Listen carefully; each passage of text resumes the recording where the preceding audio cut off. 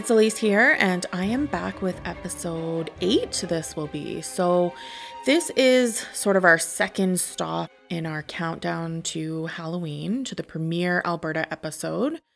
Thank you so much if you're listening again, and welcome if you're a new listener. So, today is part 1 of my interview with Paul Bush from Cornerstone Supernatural Group. And on Thursday, I'll be releasing part 2. So in this interview, we really just go through all of the sort of basics so you guys can kind of get to know what a paranormal investigation group is all about. And if you want to hear more from Paul or even some of the other people in his group, please let me know. Let Paul know if you enjoyed this.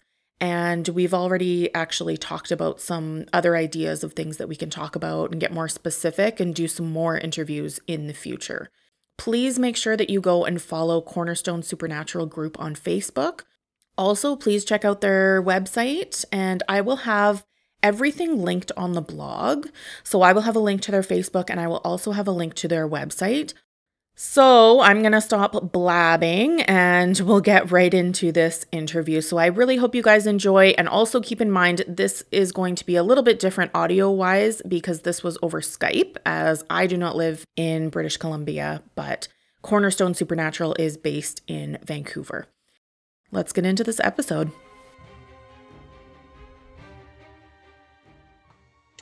Cornerstone Supernatural was started, we came together from other groups where some of the people weren't getting the satisfaction as an investigator.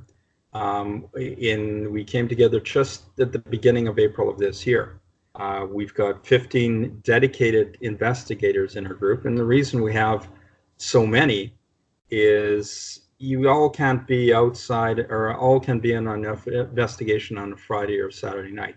Some people work, people have lives, other things happen. So we try to do it where it's available to everybody in the group at different times. And we'll book events or book investigations to make sure that everybody has their own, at least has the ability to come on and do an investigation.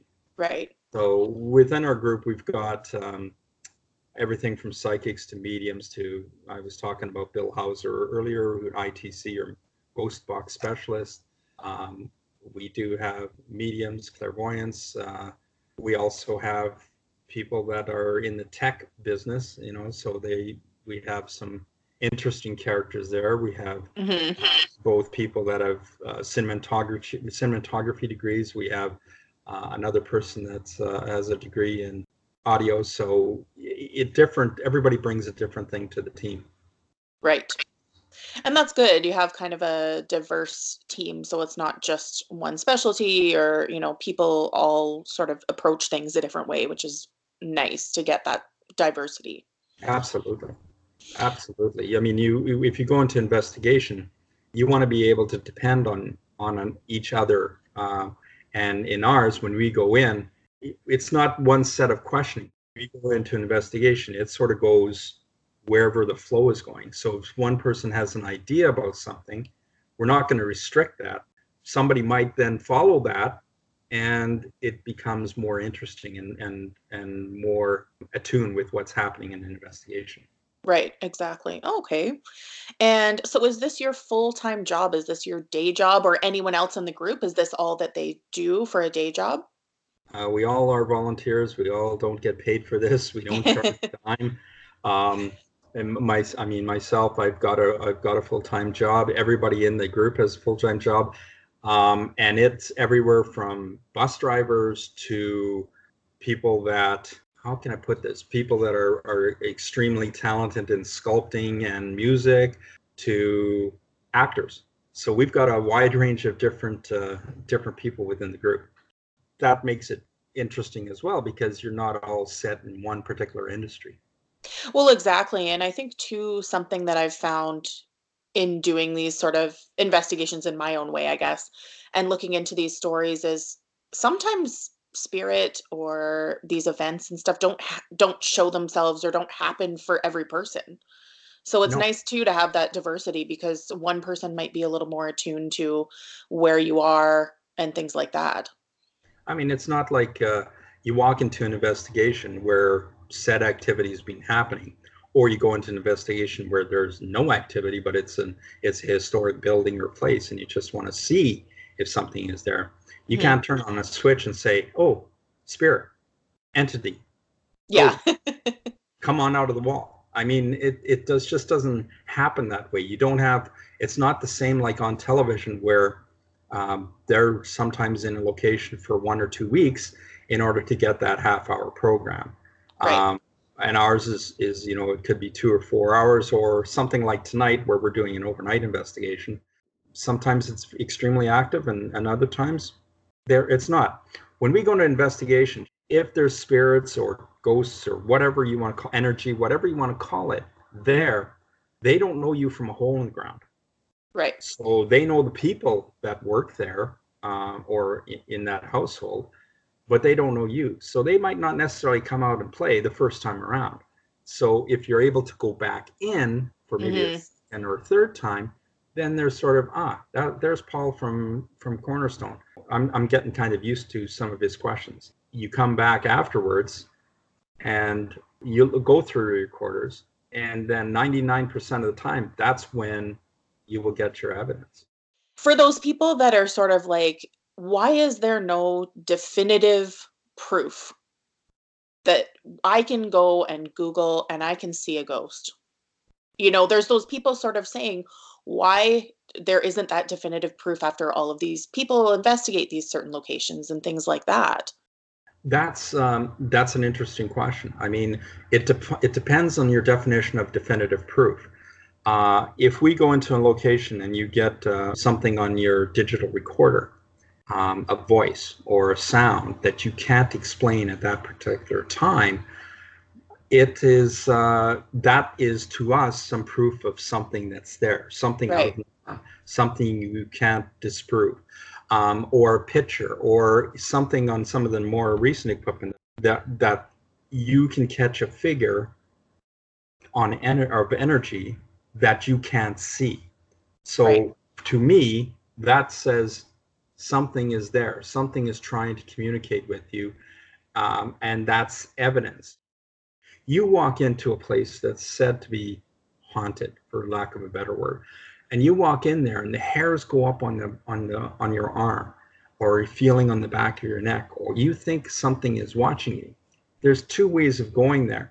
Either one, there's something there, or two, there's something that we can explain why you're feeling that way. So that's, if people says there's no proof, there's nothing like that, there's no middle ground on a lot of this. There's either, yes, I believe, and grandma told me my story and I had an experience in the basement, or there's, don't talk to me, I don't want anything to do with it, it's fake, it's false, it doesn't exist. There's nothing straight down the middle that where people will be on one side or another. They won't stand in the middle. Well, exactly. And I think there's always people who want more. You can show them this, and this that you found, and why that shows that there is proof. And there's always people who are going to be like, well, I want a picture, I want a video, I want this and that. So, you can't please everyone, but hopefully, in doing things like this, where we can kind of explain some of the technology and how it does capture these things that people can't explain. That's definitely a touchy subject, I think, and a lot for people who are skeptics, because they're always going to want more. Why was the camera off when you heard this, or you saw this, or why don't we have a picture or video of this apparition? Or that's true. I mean, we took an individual that was a freelance journalist, and he was extremely skeptical, did not believe or anything like that. We took him on an investigation, and there was things that we could not explain. And he walked out of there when it was all said and done. He said, wow, I think I just witnessed something. And now I'm not as much of a skeptic as I was before. So if you can get that type of reaction, that's a good thing. Yeah, definitely. How much time would you say you dedicate to this? How much time in your life, and even some of the people in the group, like, is this sort of just, it's always on your mind, it's always something that's there, and you're always analyzing things in a certain way, do you think? For us, we're extremely busy. We're doing anywhere from 1 to 3 investigations on a weekly basis. So you're constantly going over, in some spare time, you're constantly going over your recorders to see if there's anything that you've captured at an investigation, because you want to get back to wherever you've been. You want to get back to them in a fairly reasonable amount of time.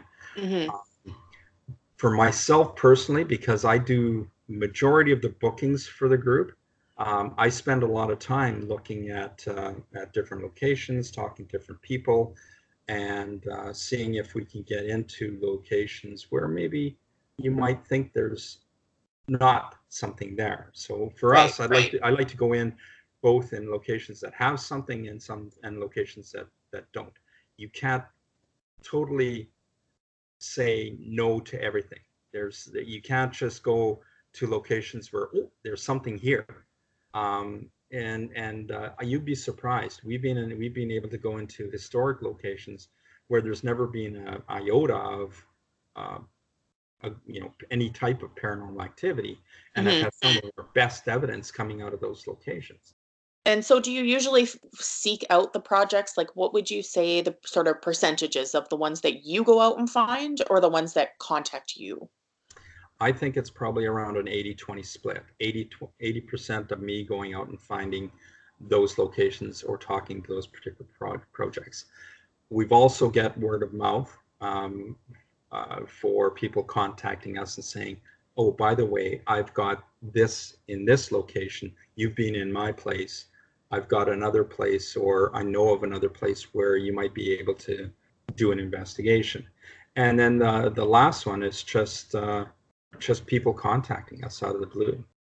I think too, probably there's a lot of people that maybe don't even know that there are people that can come out and look. Like, sometimes I think even people that I've talked to, they're like, isn't that only on TV? They don't even know that it's like, no, there's groups out there doing this every single day.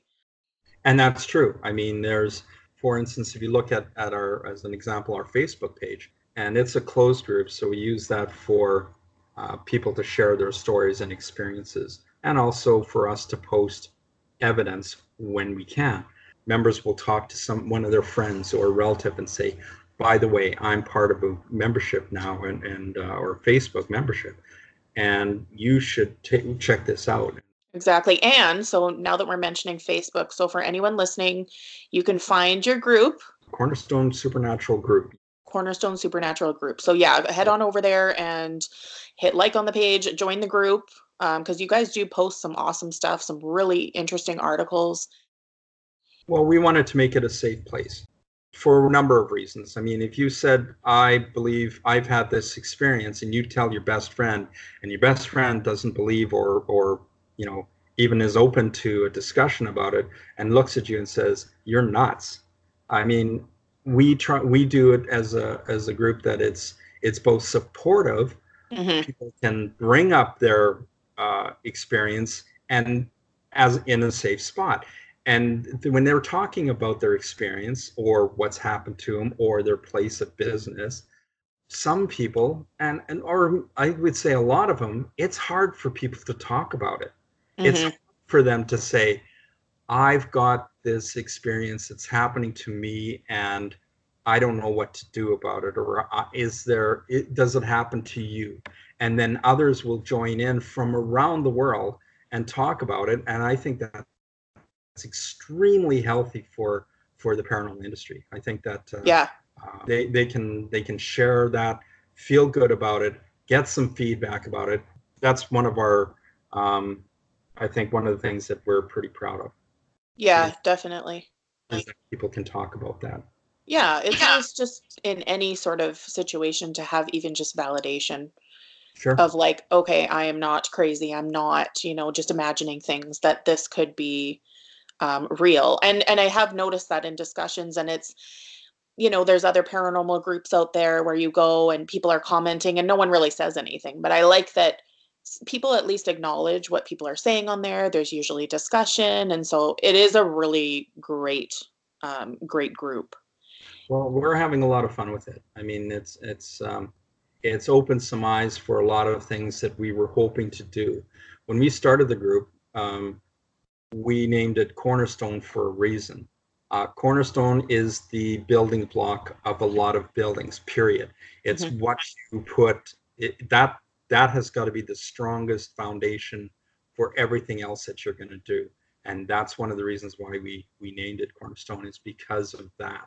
We wanted to make sure that whatever we're doing, whether investigating, whether we're talking about it, is that people feel that they're on a solid foundation. Absolutely. And so what for you happened, or where did your interest begin in this whole place? Well, there's two stories happened. One when I was extremely young, and it was in my parents' basement, and probably a lot of people will feel this, is that it was the worst feeling to go down there. It always had a dark presence about it, to the point that I was delegated that I had to use the washroom downstairs. So at night, when you went downstairs, you made that very quick, and then you ran back upstairs. Yeah. So it just was a weird feeling. And one time when I was have fallen asleep on the couch, I felt the sheets tug. So I mean, for me, that was one. The second one was when I was older, and my father had passed, and I was visiting my mom, and we both saw my father he was a painter and decorator, and we both saw my father in coveralls. Not a full figure, but it was a partial apparition, but he had those overalls on. And I'll never, that's where it started for me. And then always, being of interest, but not really into groups until I moved out here from Saskatchewan. So, did you like every group that you were in, or, how did that kind of go for you, joining other groups and seeing the dynamics of different groups of people? well, I've been in two other groups before this one, and both of them had areas that I didn't feel comfortable with. Either in the way they did investigations, or the way they were treating their investigators. When we started the group, one of the things is, and that's it, we do it for all our investigations, is we ask the owners or managers. One thing, 98% of our investigations are not houses. So majority of them are like historic places or theaters, Right. restaurants. But we had one of the things what we do is we ask those people for them to come along on the investigation, or if they have people in their employment or that they work with that want to be part of the investigation, we want them there for a couple reasons. One, they get to take ownership of what we're doing. We're not just coming to them afterwards and saying, oh, guess what, we got this. Oh, that's very nice. What time was that? Where was it? Geez, that's kind of cool. If we hear something at the time when we're doing an investigation, or see something at the time during the investigation, that person is with us and actually seeing or hearing what's happening. Extremely, extremely important. I have been with a group that actually cheated on their investigation and actually came up with evidence that they put together, and I cannot do that. That's not part of my morale. No. So that's when all of us as investigators, all 15 of us, we've come together because of that too. And a lot of people from different groups, when we started it, they came to us. They wanted to be part. So, and we had worked with them, so we knew that their morales were good. Right. We're in line with your own. That's a great segue, because I did have a question about what kind of guidelines and what morals do you guys live by? And obviously there are, but about other teams that you've come across that do this in an unsavory or disrespectful way. Yeah, one of the things is, obviously we're not gonna fix or show evidence that isn't the real thing. If you go, again, on our website, we've got certain pieces of evidence that we've got over time, and those ones are the real thing. Where they're not doctored, they're not. It's got to be that way. We've got to be, when we're going in, be respectful of those you're talking to. Some of those spirits, ghost entities, energies do not know that they've passed or anything. They're just wondering what's happening. Why am I here? Find out that reason. If you can, try to help them. We're not a group that helps people or helps spirits go to the other side or go to the light. There is some people that do that. There's some people in our group that will do it, but not when they're with us. They'll do it on the side or on their own, and I have no problem with that. But as a group, we don't do that. Right. We're not there to exercise a house. That's just, again, that's not part of our metal. So, and it's also really important to be honest with the people you're working with. Have respect for one another. Everybody's got a different way of doing things. You got to be able to work with them. Whenever we bring a new person into the fold, we got to make sure that they're working to the same types of principles and values that everybody else in the group works with. We respect one another in the fact that, look, I'm not having a great day. I'm going to excuse myself from this investigation. Perfect. I think that spirits ghosts, they feed off that. They feed off the energy. If you come in with a good group of people that are energized, that want to talk with them, that want to find out more about them, they're going to be more willing to communicate with you than having somebody in there that just, has an ultimate ego or a different way of doing things. And so in speaking with some people, some of the people that work at some of the places that I've talked about, this kind of concept has come up multiple times where they sort of talk about if the energy is good, if someone has good energy, they're not scared, they're not bothered by things usually. If someone comes in and they work at a place and they're miserable, have a bad attitude, that's when sort of maybe more things come where people interpret it as malevolent, where it might just be that the spirits are sort of maybe not even mimicking, but like you say, feeding off of a negative energy that's there. And once that negative energy is gone, everything's fine. They don't have those sort of scared feelings, or people aren't feeling tense and things like that. That's absolutely true. And I'll give you a really good example of that. We investigate a place called the Castle here in Vancouver. Well, it's actually in New Westminster. Great bunch of people. They work really well with us. In fact, we've got a function coming up, if I can, on October the 25th, where they're going to be, it's a Halloween thing. And excellent.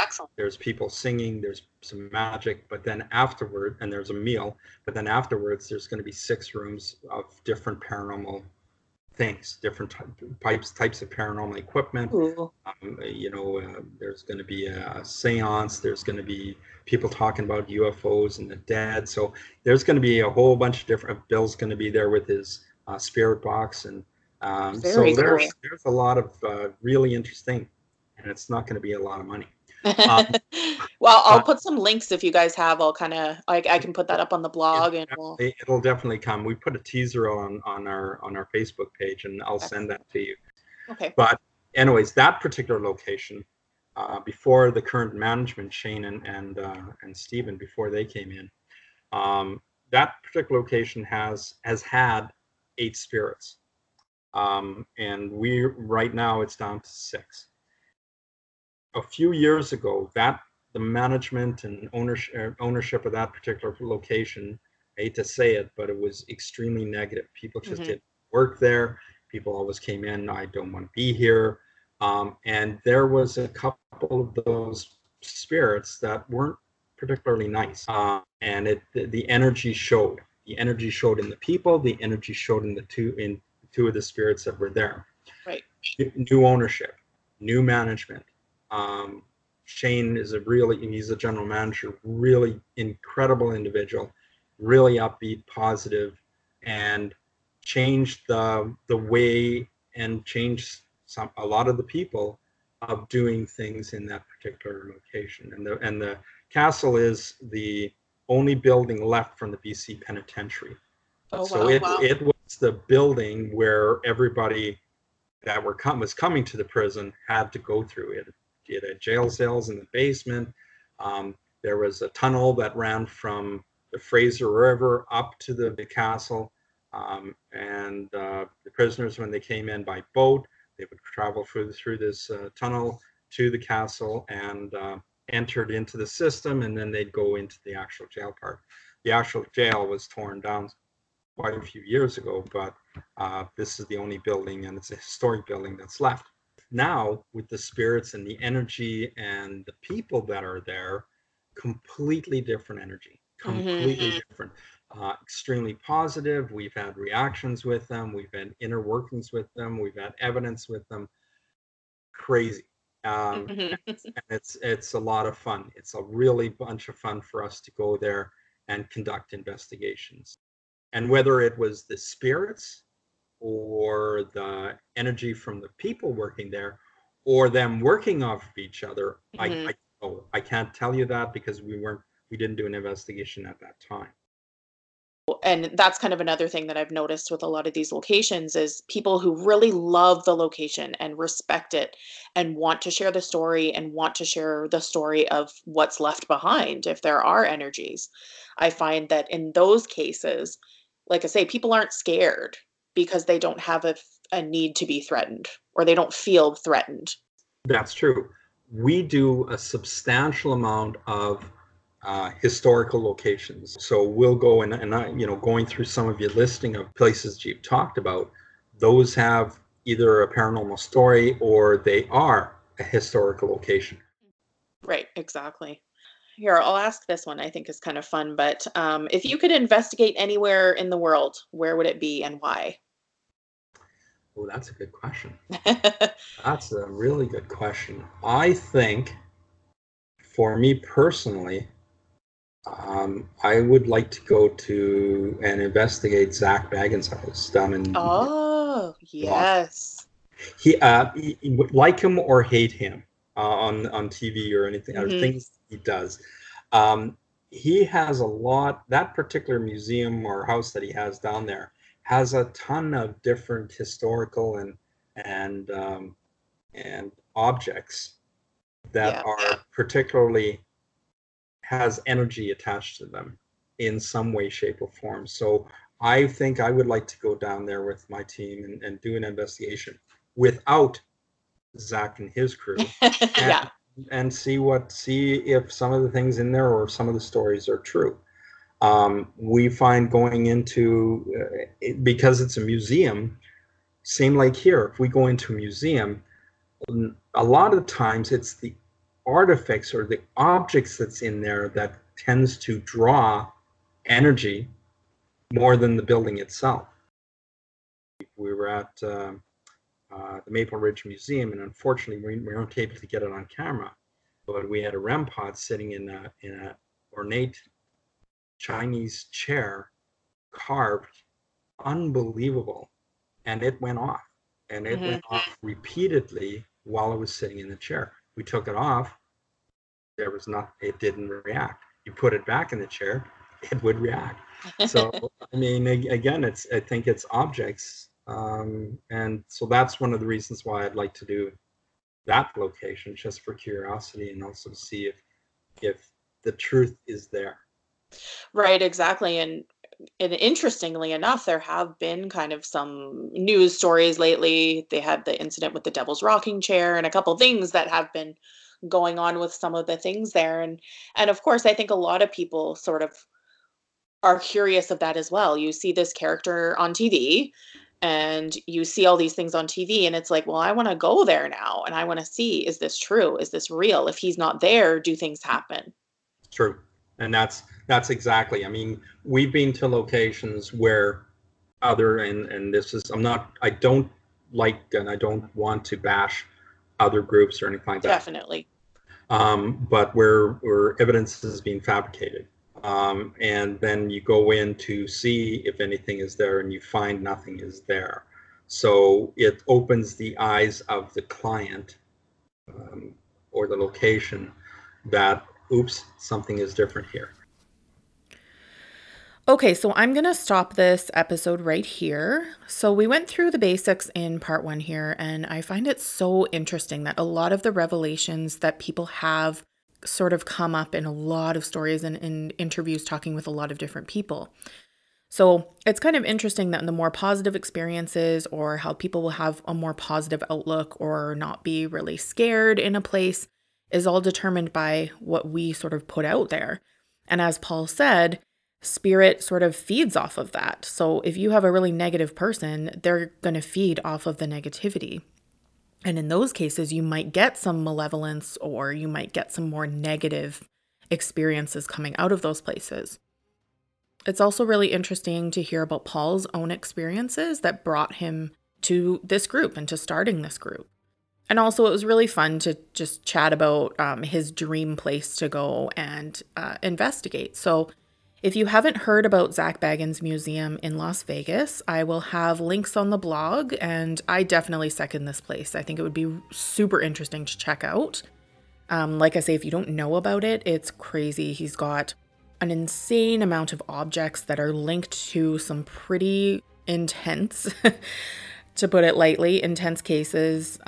He's got, drawings from John Wayne Gacy, and he's got Bela Lugosi's mirror that's said to have some really crazy effects on the living. He also has this doll that apparently, if you watch videos, I believe it is, or you look at her, really bad things happen. So it would be a crazy experience. So if you're going to be in Las Vegas, check that out as well. And let me know if you experience anything there. So I hope you'll tune in on Thursday for part 2. So we get into a little bit more about types of equipment that they use. I also ask him my question that I'm always wondering, whether or not he believes that ghost hunting apps work or don't work. Also, we hear a little bit more and some more stories about some different cases that they've worked on and some things that Paul himself has experienced. And I also ask him the very controversial question of what he thinks about Ouija boards. I definitely am someone who has a solid opinion on them, which you'll hear about. So I hope you will tune in. So until next time, this is your friendly neighborhood host, Elise.